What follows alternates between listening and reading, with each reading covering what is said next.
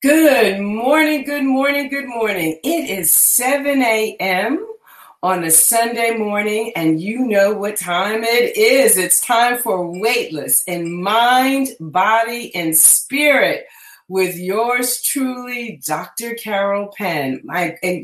Come on, you guys know who I am right now. Doubly board certified in family medicine and obesity medicine, as well as your master movement meditation and mindset coach, two-time best-selling author, medical correspondent, blogger, podcaster, speaker, and so happy to be here with you every Sunday morning.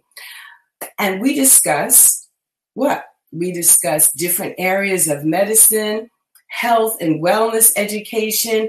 We understand what obesity medicine is. I love obesity medicine, or the conceptualization of it, because yes, it is about reducing those fat masses, those unhealthy fat masses, but it's also multifactorial. It's a multifactorial relapsing and remitting disease process that's chronic, taking place over time.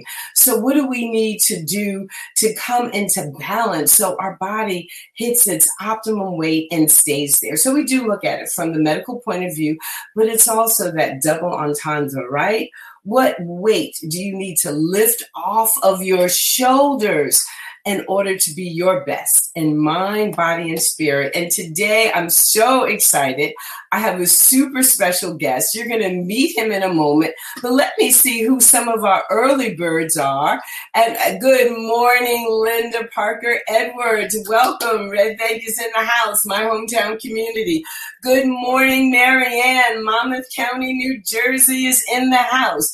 Good morning, Cyril. Good afternoon where you are. My goodness. Yes, watching from Saudi Arabia. So we really are international as those early birds start to gather, start to wake up. So I'm so excited to see them. But let's get ready to meet today's special guest. I am going to go ahead and I'm going to, while he's backstage, I'm going to read his biography to you. And I want to read, I usually don't do this because, well, bring the guest on and highlight certain things. But I find his biography a bit unusual, a bit inspiring. And I think that you all should know his biography as well. So we have Dr. Ian Cyrus with us today. So Dr. Ian is a native of Trinidad and Tobago, is a former U.S. Marine and FBI special agent. All right, there's the unusual right there. Did you hear me? Is a former U.S. Marine and FBI special agent. He earned a BS in sports medicine and an MS in biomechanics from Temple University and is a certified athletic trainer. Since young adulthood, he has had several long-term apprenticeships under some well-known masters. He is a graduate of the International School of Shiatsu of Doylestown, Pennsylvania. He graduated with honors from the Tri-State College of Acupuncture in New York, where he earned an MS in Acupuncture Oriental Medicine and is a member of the advisory board. He also graduated from Pacific College of Oriental Medicine, where he earned a doctorate of acupuncture and Chinese medicine, integrative medicine. He is currently a faculty member at the Wan Institute of Graduate Studies in Glenside, Pennsylvania, a graduate program in acupuncture and Oriental medicine. He is the founder and innovator of Oriental Medicine, Physical Medicine, OMPM, a unique approach to myofascial pain and dysfunction and musculoskeletal pain. He is board certified by the National Commission for the Certification of Acupuncture and Oriental Medicine. He has been in practice for over 20 years. All right, so do you see that journey?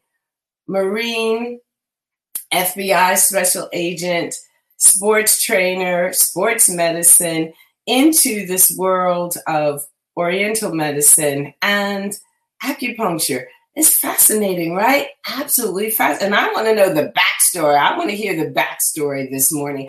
Good morning and welcome, Victoria. Victoria, I'm so happy that you were able to join us this morning. Marianne, thank you very much. Thank you.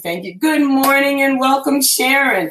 So, I don't know, Dr. Ian and so many of my guests are like, who gets up this early in the morning to check out this show? Well, he's going to meet you all soon, and I know you'll be asking him your wonderful questions. Let me just go on just a little bit. Ian has served as a board member of the now American Association of Acupuncture and Oriental Medicine for 6 years in the capacities of treasurer, vice president, and president. During his tenure, he made significant changes, moving the American Association of Acupuncture and Oriental Medicine toward a more professional stage. Ian is one of the founding members of the Thomas Jefferson University Hospital, Myrna Bryan Center of Integrative Medicine in Philadelphia, Pennsylvania, where he distinguished himself as a master practitioner and the developer of the pain management program that currently exists there. My goodness, he has contributed to emerging integrative medicine paradigm. Ian frequently conducts grand rounds on various aspects of Oriental medicine and its role in the field of pain management. He also teaches and mentors third and fourth year medical students in Oriental medicine and its role in the overall health care. He has presented his unique approach to such groups as the North Carolina Annual Convention of Family Physicians, the Pennsylvania Health Expo, and others.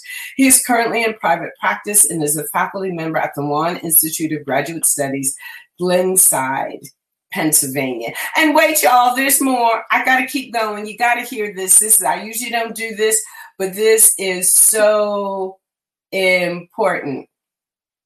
Ian is an internationally known martial arts master. He is the lineage holder of Chosun Gwamba. He has achieved the highest possible ranking, 9th Dan, in Hapkido. He is the founder of the Yushin Hapji Muyai, a unique system of martial arts. He also holds mastership levels in Taekwondo, Chin Tai Chi Duan, Yin Fu Ba Gua Zhang, Ito Teishin Riken Jitsu. I think I got that all. Ian is also an ordained Buddhist monk and priest. His Dharma name, and I'll let him tell you about that because we're going to get into all of this. We're just going to go down. I've got a lot of questions. His vision for the future is as follows. The Acupuncture and Oriental Medicine Center vision is to create equal access to East Asian medicine as a viable medical alternative to promote seamless integration into the conventional healthcare environment, research, and education to hold a space for prevention, holistic care, health, and wellness for all stakeholders. Let's welcome Dr. Ian to the broadcast. Good morning, sir. Good morning. Go ahead and unmute yourself so we can hear your... Good morning. I'm embarrassed. I had all of that. I had to get... Good morning, Dr. Dietrich. Yes, my accountability partner from the wonderful Medical Mogul Academy is on. She's America's relaxation doctor. She's been a guest on the show, so we're excited to have Dr. Dietrich here. So let's just get all into it. So acupuncture, Oriental medicine, Chinese medicine. First of all, a little backdrop.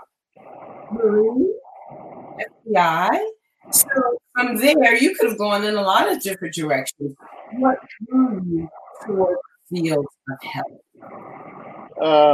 Well, I was, as a kid growing up in Trinidad, I was raised by my great-grandmother, and she held a very interesting position in our village. I actually grew up in a traditional African village in Trinidad known as Mayaro, and she was the village herbalist, the village psychologist, the village midwife. She wore many hats, and the house we lived in was probably the busiest place in the village. and I saw her do some amazing things with traditional herbal medicines and other physical interventions, and that was always kind of like in my consciousness. So the my transition from being a Marine to FBI agent to was me just trying to fit into the traditional role of what it means to be a black man in this country. That's it. My family migrated here in 1974, and by 1975 I was already a Marine. So um, there was nothing else about that except for the fact that my great grandmother implanted the seeds of medicine in my consciousness, and it grew to the point where I just could not ignore it anymore. So that's it. Well, thank you for sharing that. I think what you're saying, though, is very important because I know that I was exposed to the Indian culture through my lineage, through my grandmother. And my grandmother was always getting something out of the backyard. She seemed to know what to boil into a tea, what to make into a poultice, and that these herbs and these plants had healing properties. Food had healing properties. The way you prepare things also had its own energetic imprint, if you will, or medicine to it. So I think that knowing that background, how that shapes and informs you as a man of color, as an African American man, as a Caribbean American, is very important and tells a story, a backdrop story to this. And so, but you could have gone into, Western medicine, you could have gone into chiropractic care, you could have gone, so, why this path? And tell people, well, what is Oriental medicine and what is acupuncture? I think a lot of people don't necessarily know. Well, that's a loaded question, and it's down a rabbit hole on that one. But but this medicine, from what they can tell from archaeological discoveries, goes back well past 7,000 years, and there have been some discoveries made where they discovered, and this body was discovered actually in Northern Europe, where they carbon dated this person to about 7,000 years. And on this person, there were tattoos of meridian and acupuncture points. And in the belly of this person or gut, they discovered an herbal formula. Apparently, this person was being treated herbally for something like asthma or something like that. He died from an arrow in his shoulder. But never mind that. How it came about is kind of like a mishmash of experiences. Some believe that it came out of military activity where the field surgeons would observe what's going on the battlefield. Like if somebody has asthma and they get poked at a certain point and it clears the asthma symptoms up, and over time, those incidences were recorded and codified into the system that we now have. Some believe that it's due to body work, massage. If something hurts and you rub it, it mediates pain, right? So some believe it's from some spiritual master or monk sitting on the side of a hill meditating and had this flash of intuition and insight and was able to record what that was. So there's all kinds of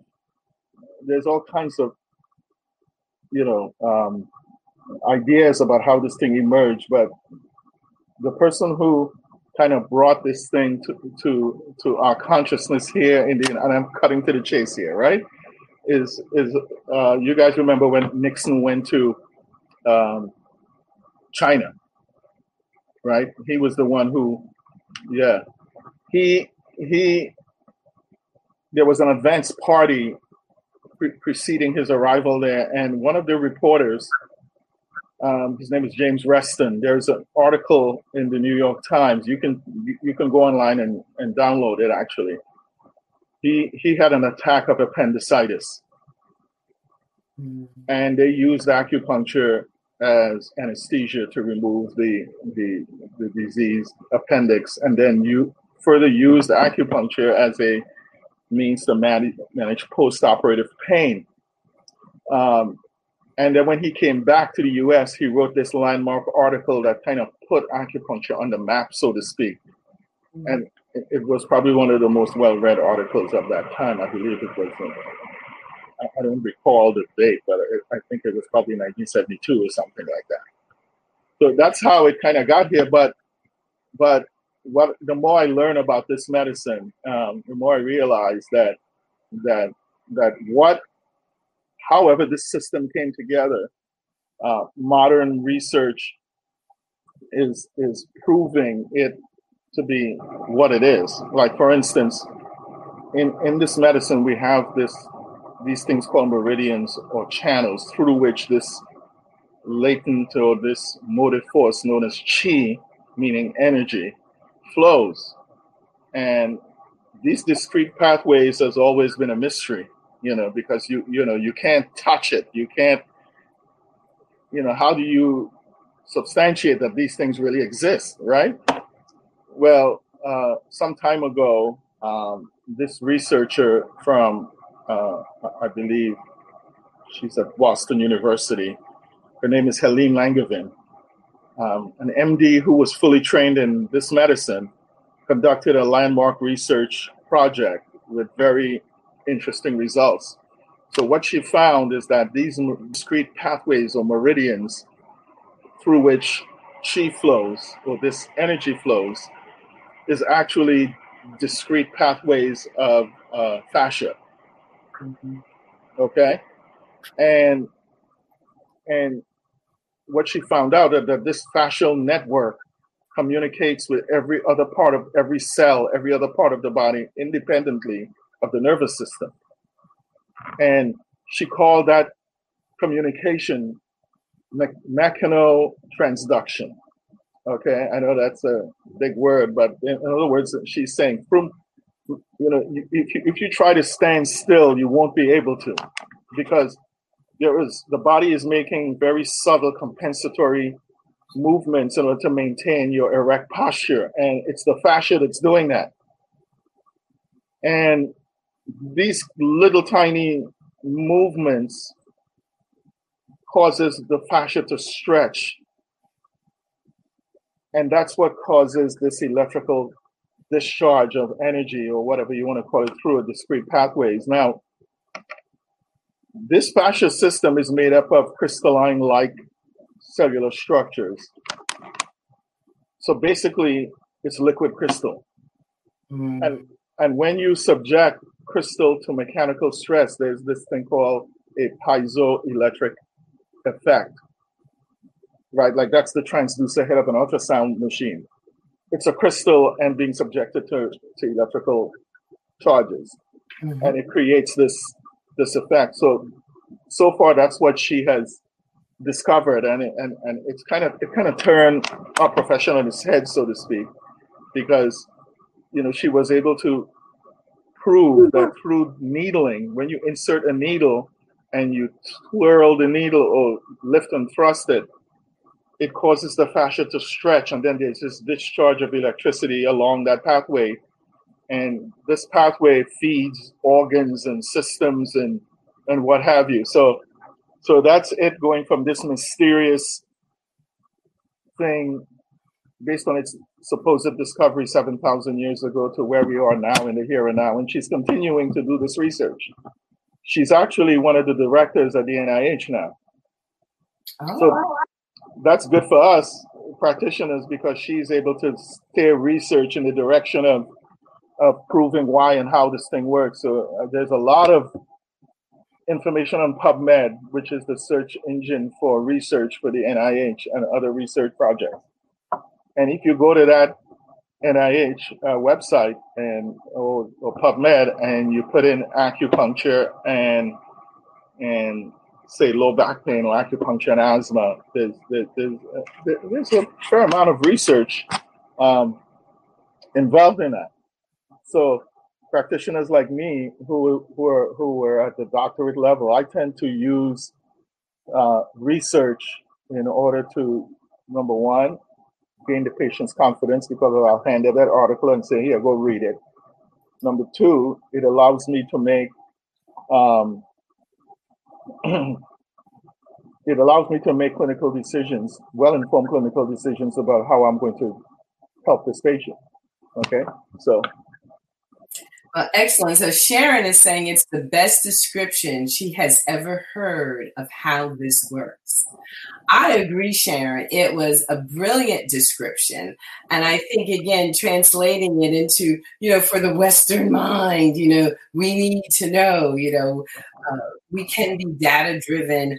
We've been trained to look for the, randomized control trial in these scientific studies for validation. So, but let's, it's interesting. My acupuncture story, I've been being treated with acupuncture myself since Bill Moyers did a special. Do you remember that special?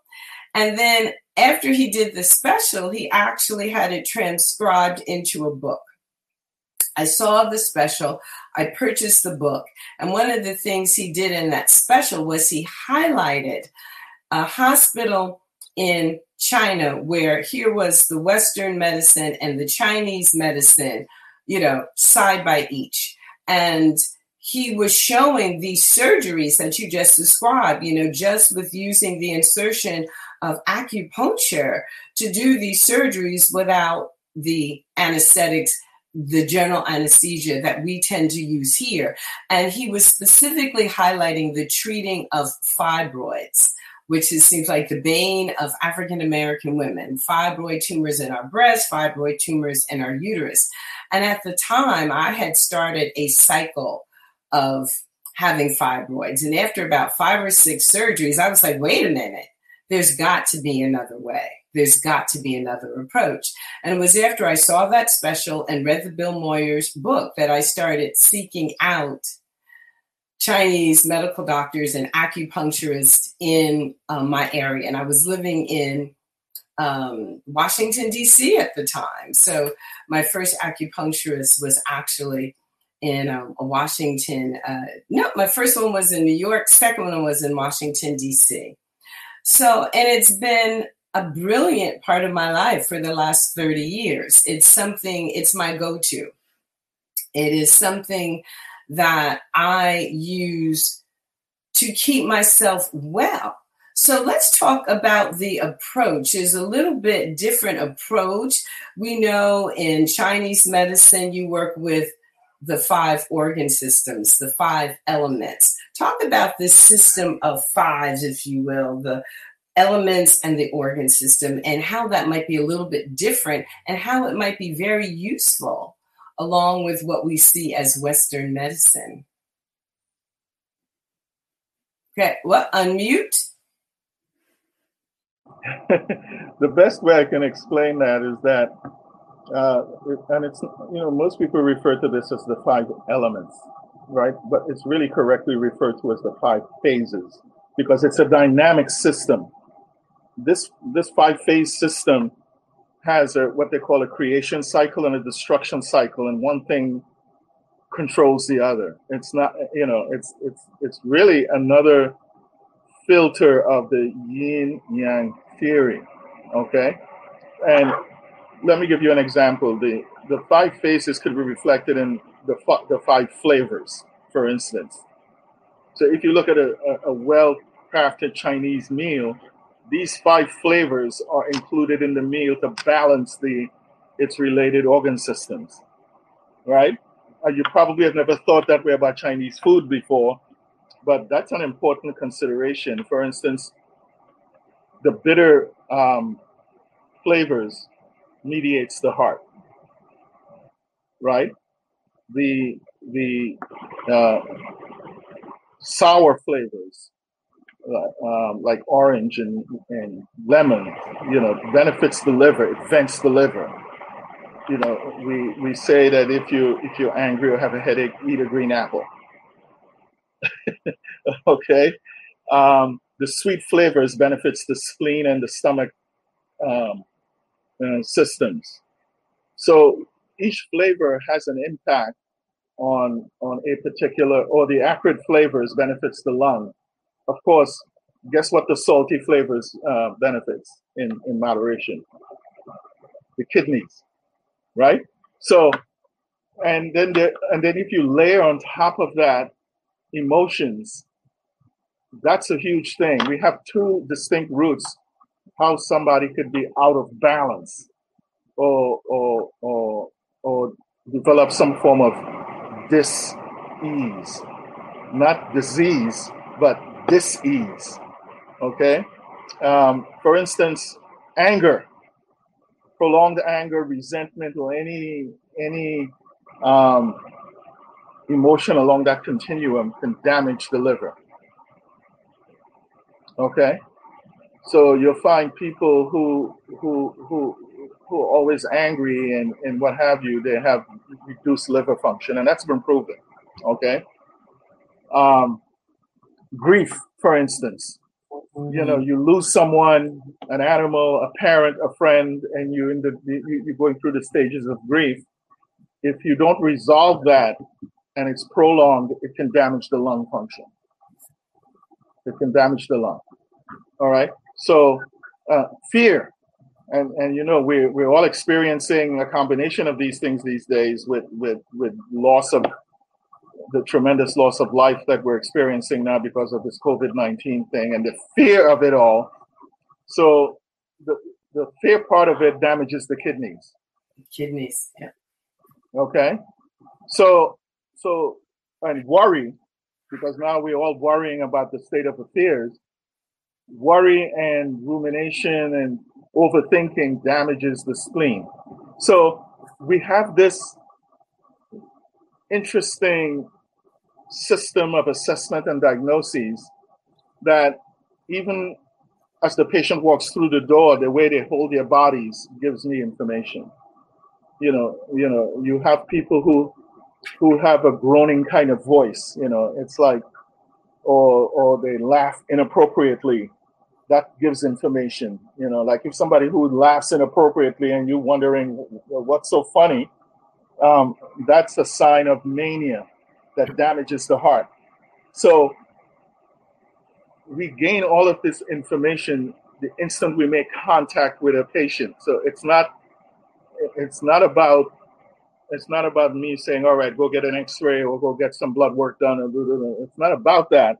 It's something that's more existential than that. And, how that person moves, how they hold their bodies, all of that gives information. And then to fine tune all of that, we have a complex system of pulse diagnosis and tongue diagnosis. Like, let's look at the tongue, for instance. The topography of the tongue gives a lot of information. and it's more long-term. The tongue reflects more of a long-term condition of the organ systems. Like, for instance, if you look at the tongue and the middle of the tongue is yellow, right? If it's yellow and it's very noticeably yellow, it has a yellow coat in the middle of the tongue, that's more of a digestive dysfunction. And we see a lot of that in our practice these days, because people are overeating and from stress, and there's overuse of antibiotics and other non-steroidal anti-inflammatory drugs damages the gut flora, and the gut literally becomes inflamed, right? So that inflammation is reflected in the center of the tongue. So that's that. So if you look at your tongue and you see this yellow coat in the middle of the tongue, know that that's the digestive problem you're having. Mm-hmm. If there is a straight line, like a crevice going through the middle of that area, then it's really bad. You really have something along the lines of leaky gut syndrome or dysbiosis. Okay? If that central crack reaches all the way to the tip of the tongue, well, then you're looking at some cardiac involvement in the future. Wow. Right? Because we know that cardiac neuroses can result from gut dysfunction via the vagus nerve. That's been proven. Okay? Mm-hmm. So that's just an example of, and the tip of the tongue represents the heart. Just behind that tip represents the lung. So you know that this scenario that I'm describing here, people with gut dysfunction, if it's not checked properly, can end up with asthma. Yes. Right. And we know that it can lead to cardiac events. So that gives us as practitioners almost like foresight or insight into what your future is going to look like. So then I can say to the patient, hey, I would like you to do X, Y, and Z, because here's this train coming down the tracks, and if you don't do this, it's going to hit you. Okay? So, and then we have a system of pulse diagnosis, which is very complex. We have on each wrist, we have 6 positions, and collectively representing the 12 organ system. Right? It's on the radial pulse, right? Yes.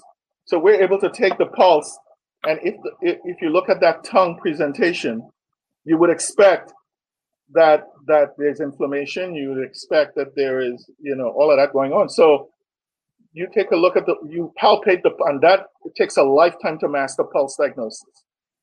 It is a very complex system. Some of us are better at it than others. Okay?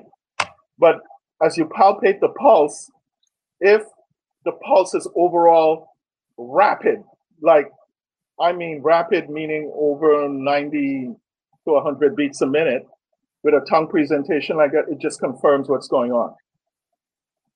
Okay? It just tells you what's going on. You look at the lung zone on the pulse. If it's floating, and they say that when you have a floating pulse, it can mean 2 things. It can mean it means you have an EPF invasion, meaning a pathogenic factor invasion, like COVID-19, okay?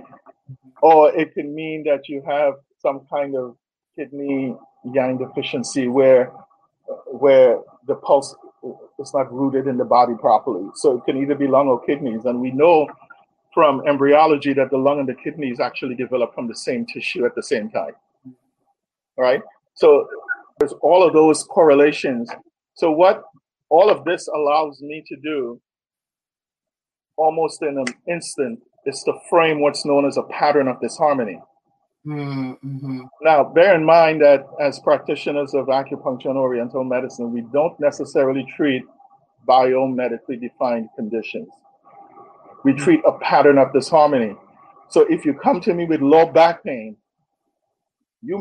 that's how you communicate that to me. But in my brain, I'm thinking, oh, this person has, kidney yang deficiency with blah, blah, blah. That's what my brain is saying while you're talking.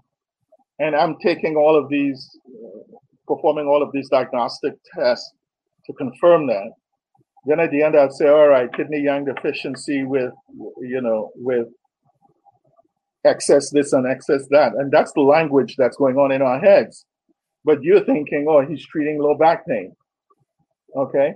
Mm-hmm. So there is no need for me to confuse my patients by saying, oh, that problem you have on your tongue, that's spleen yang deficiency.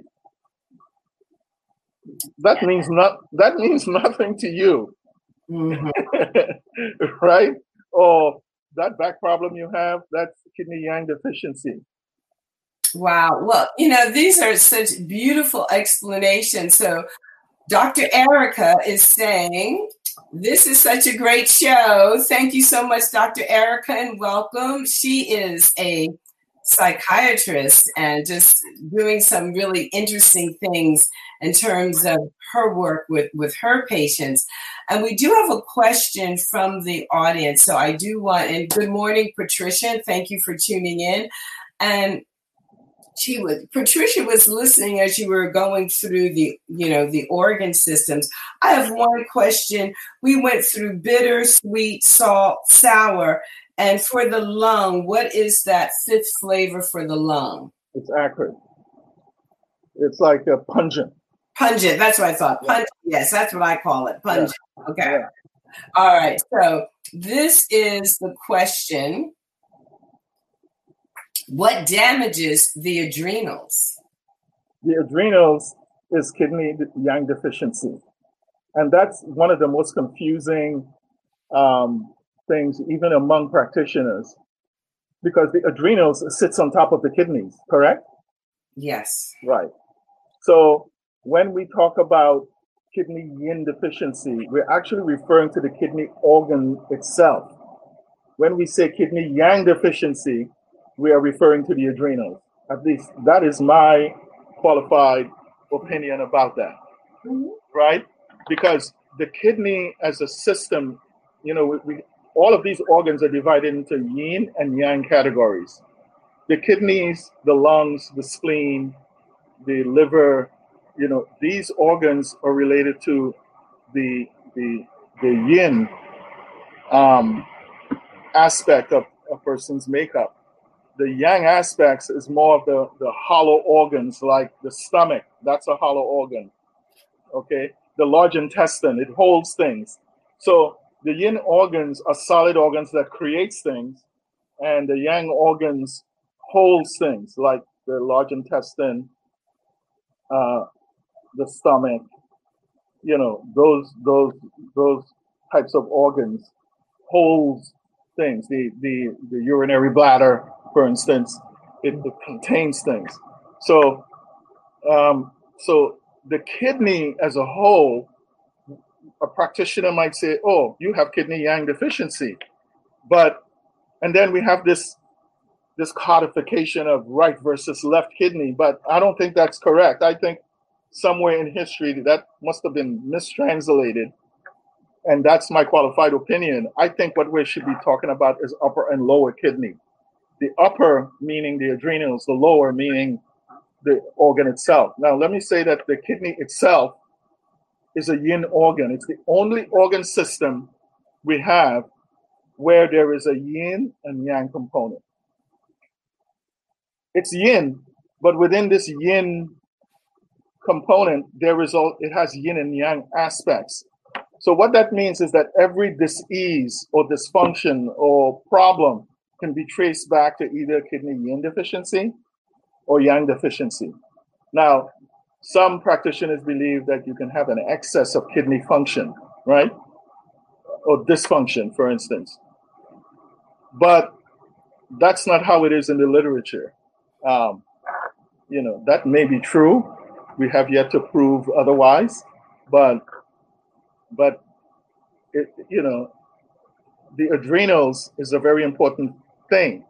I pay a lot of attention to that because a lot of people are and I know in some medical literature they totally disagree with this. Some people actually, their problem is adrenal exhaustion. Mm-hmm. Especially, when people are in that fight-flight mode and they can't come out of it. They're in that mode because of work, family, and other problems, especially with the stressors that we're dealing with in our current times. And they're in this sympathetic mode where the adrenals don't shut off. I mean, one of my favorite books discusses this problem eloquently and even talks about acupuncture as a way of mediating that problem, is The Stress of Life by Hans Selye. One of my favorite books. I think every medical professional or every patient should read that book. Written in 1956. Absolutely. Yes. It's listed on my website as required reading. And what Hans Selye was able to frame was this whole concept of GAS, general adaptation syndrome. That comes from hyperactivity of the adrenal, where you have an excess amount of cortisol pumping through your system, which is really poisonous to the human mechanism, right? And if that keeps up, he's done the original research on the effect of stress on physiology and on the psychology. His book still stands to this day unrivaled, in my opinion. His understudy, though, Robert Sapolsky, Dr. Robert Sapolsky, wrote a book called Why Zebras Don't Get Ulcers. It's got a funny title, but it covers ground that the stress of life didn't. So that's recommended reading. If you want to read something really interesting, The Stress of Life, it is, or Why Zebras Don't Get Ulcers. The stress of life, maybe for us professionals, because there's a lot of research language in there that is kind of cumbersome to get through. But Why Zebras Don't Get Ulcers covers the same ground and a little bit more, but in a little bit more tongue-in-cheek kind of language. Yeah, I love both of those books. They've been long time reading for me, and I refer to them again and again. You're really getting at something here. Oh, Dr. Erica is saying she misses her acupuncturist so much. Yeah, got a good one, and you're not with them. You will miss them. One of the things you're talking about, you've mentioned yin and yang. Mm-hmm. And you've also mentioned a little bit about the autonomic nervous system. I know when I'm teaching meditation, I teach people the neurobiology behind it, the neurophysiology. And that's really, and that word balance, could you tie that together, these concepts together for us just a little bit more so people understand yin, yang, and to the autonomic nervous system? Well, we have two main branches of the nervous system, right? We have the sympathetic and the parasympathetic aspects of our nervous system.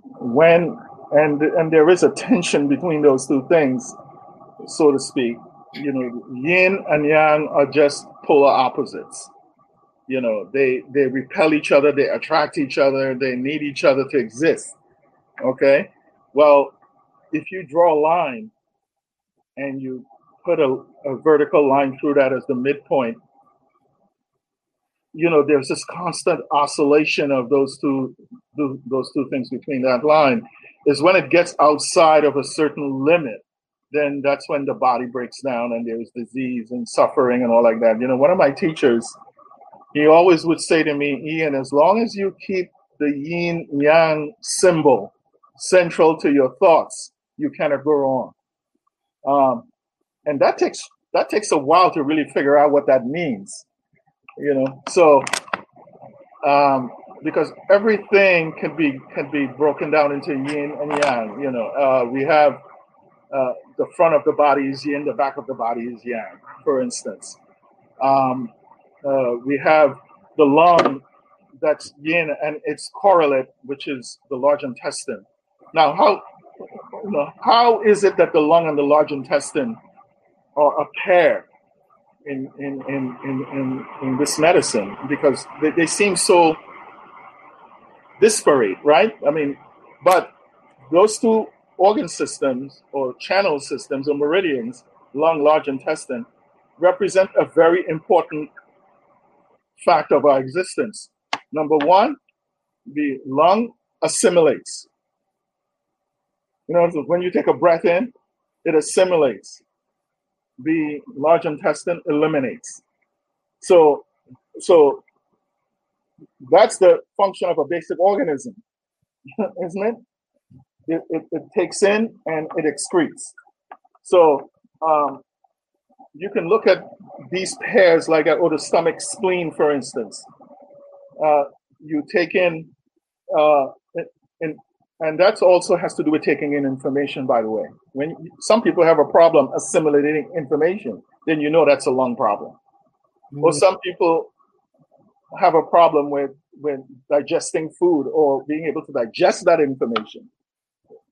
That's a problem. So it's not just, for the psychiatrists in our meeting this morning, we have also a very complex system of dealing with psychiatric or psychological problems. We just don't.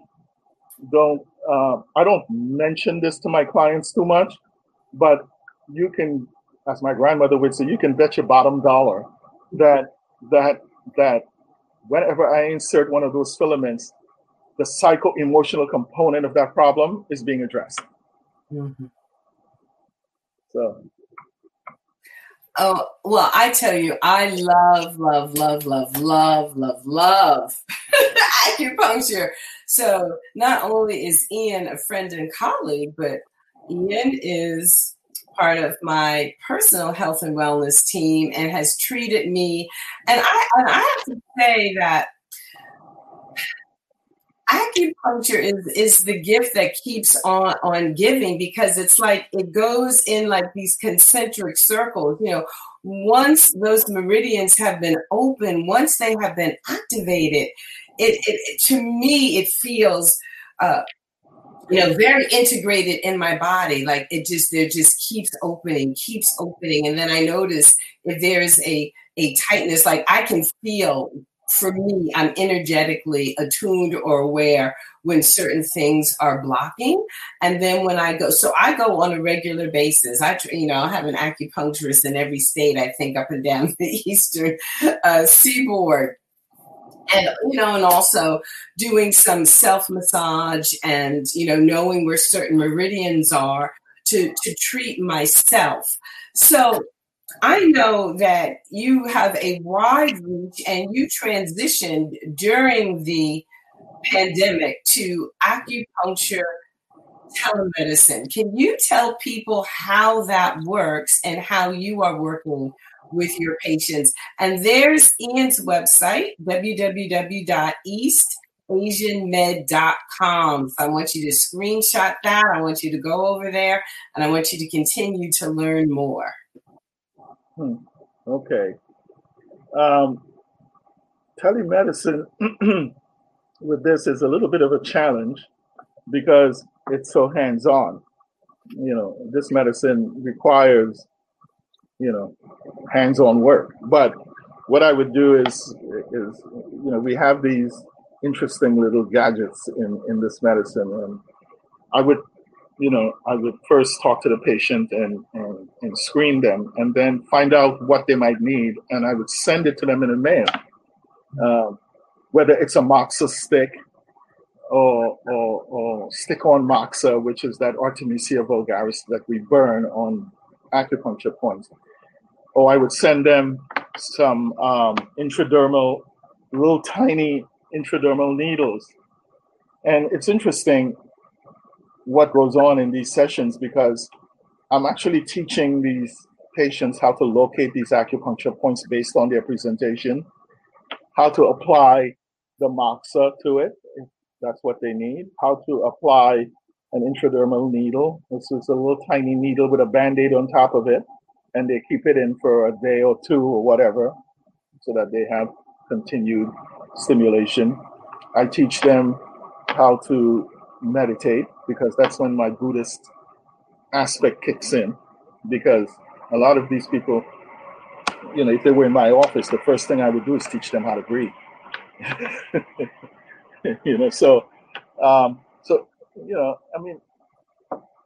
It's just a creative way of extending treatment outside of my office.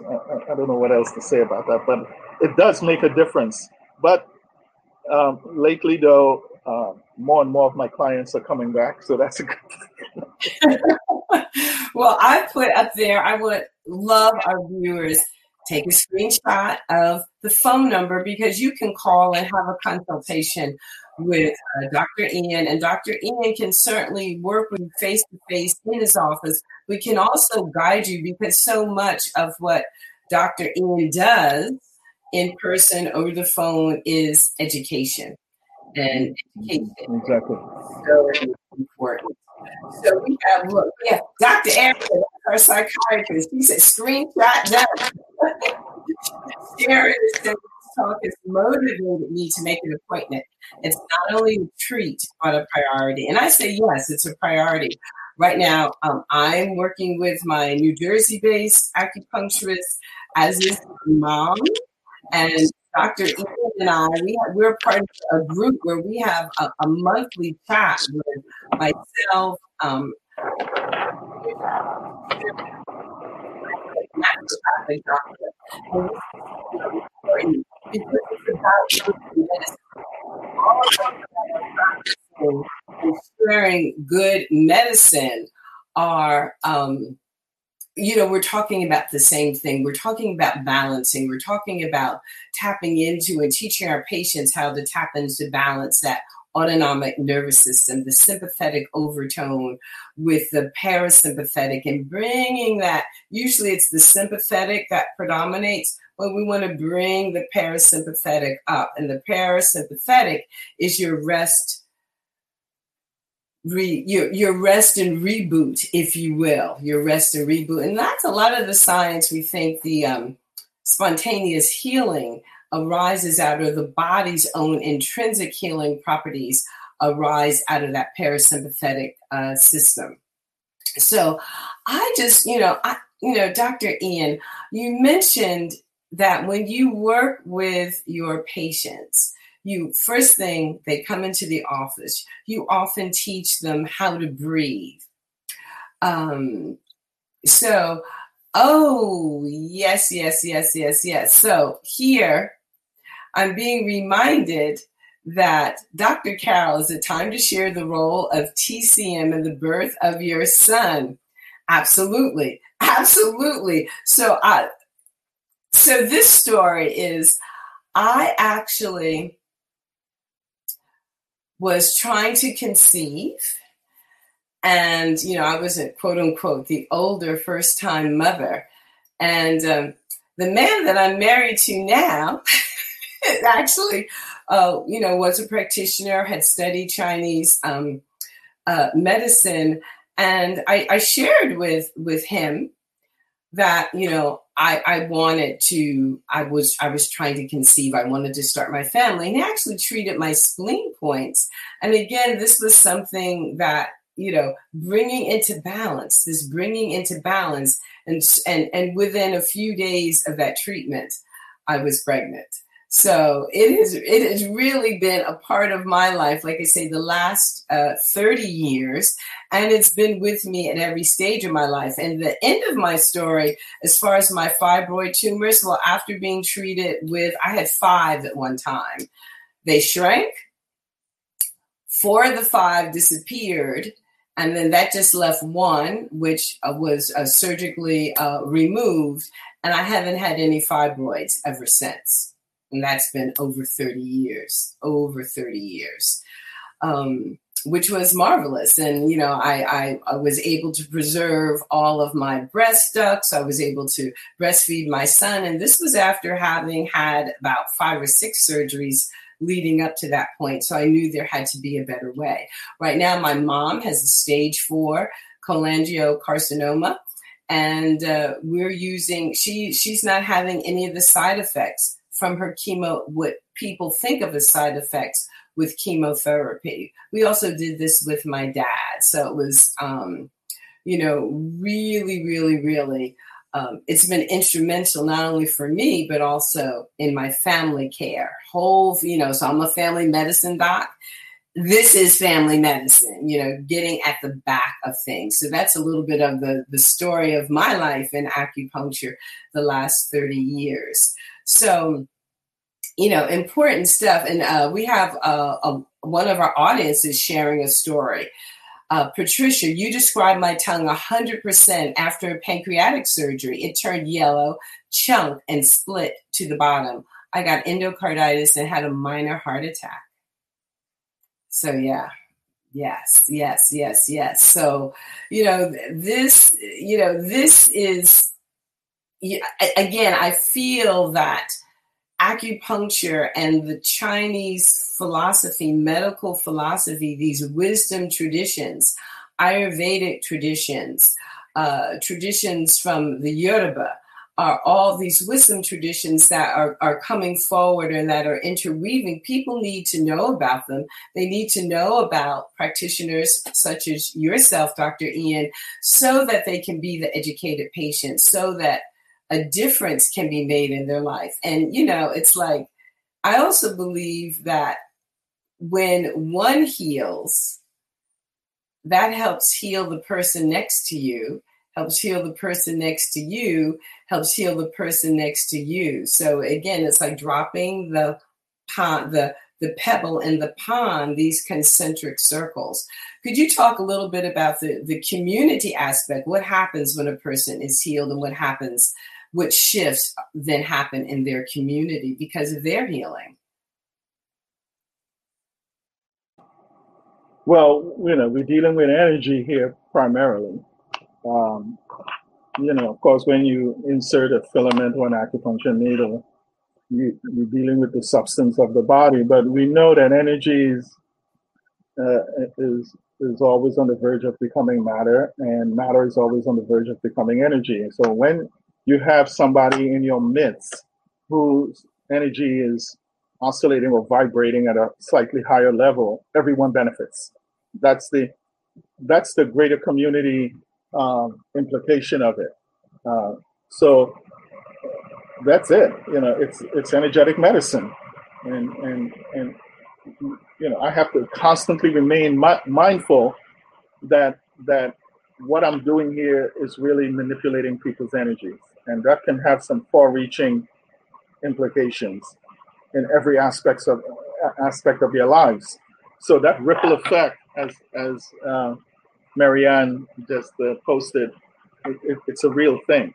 Be the change you want to see. So, and as a practitioner, if I don't keep myself healthy and balanced, I'm no good to my patients, because energy tends to move from an area of high to low concentrations. And if I don't maintain my health in every sense of the word, I don't think my patients would do well, because I would attract that kind of problem. So it's important for me to practice my Tai Chi and my Qigong and eat right and, involve myself in healthy relationships. And, there's a whole continuum of that. And it's all about keeping energy balanced. That's really what it is. Absolutely. I couldn't agree more. And that each of us has a responsibility. I just want us to join hands here. And I want us to go into all the schools to start teaching this to our youngest, the importance of, energy shifting. So we have DM is saying, okay, this must be part one of this dialogue. So, Dr. Ian, you must be coming back on in, because it's already 2 minutes to the hour. I would like, if you can you you mentioned breathing. Could you just take us out with just a little bit of breathing activity so we can all breathe together as a community going on out the show? Like we have for Victoria, acupuncture is very unfamiliar territory for me. This show has piqued my interest, and I will be exploring it more moving forward. That's exactly what I was hoping. Before Victoria, I want you to go check out Ian's website. The website itself is a wealth. So, Dr. Ian, give us a little bit of that breathing instruction. Okay, so we're going to breathe, below our diaphragm, and we're going to breathe into this area known as the dantian or the danjin, meaning red elixir.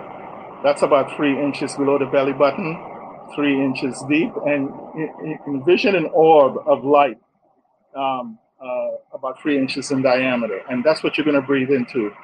And also, you want to make sure that your shoulder is held back slightly and erect, and your ears is directly over your shoulder. All right? So the right posture is what engenders this breath. So when you breathe in, imagine that you're breathing into a balloon. So you fill this balloon from the bottom up. Okay? Just hold that image, and the breath is going to be 3 counts in, hold for 1, and 3 counts out. So I'll just guide you with that. Okay, breathe in, 1, 2, 3, and you hold for 1 count, and out, 1, 2, 3. In, 1, 2, 3, hold for 1, out, 1, 2, 3. So, continue breathing like that will change your stress response. If you look at babies, they don't breathe from the shoulders, right? They don't do this. Yeah. They breathe from the lower abdomen, which is why when they scream, the whole world hears them. There's a reason for that. Oh, thank you. That was absolutely delightful. So important, again, for our health, that we learn this diaphragmatic breathing. Dr. Ian, I told you the hour was going to fly by. You see, we have such a beautiful and involved audience. They take this information to heart. Will you come back and share some more of your wisdom with us? Absolutely. Excellent. So here we're getting our gratitude. Thank you, Dr. Carol and Dr. Ian. Informative. Marianne, very informative segment. Excellent. All right, fabulous show. Dr. Ian must return. Yes. Sharon is saying thank you. So we're getting our gratitude here. Listen, y'all, have a fabulous Sunday. Come right back here next Sunday. Dr. Michelle Clay, one of my colleagues, we're going to be introducing a new segment on the show. And Dr. Michelle is going to be talking to us about meditation. You know, that's my love. You know, that's what I teach. And of course, one of my superhero friends is going to be here, and we're going to be introducing that as a new segment. So, Patricia, thanks for sharing your wisdom. Victoria's saying thank you. This has been delightful. And as always, you can reach out to me for a discovery call, for sure. You've got some questions. You need to, ask me anything. That's what we do, right? So there it is, Weightless in Mind, Body, and Spirit with Dr. Carol Penn, www.drcarolpenn.com. You can schedule a discovery call with me on my website. And my goodness, we have one more comment. Yes, DM is saying thanks for sharing your super friends. All right, on that note, see you all next week. Thank you so much. Ubuntu, everyone. Happy Sunday.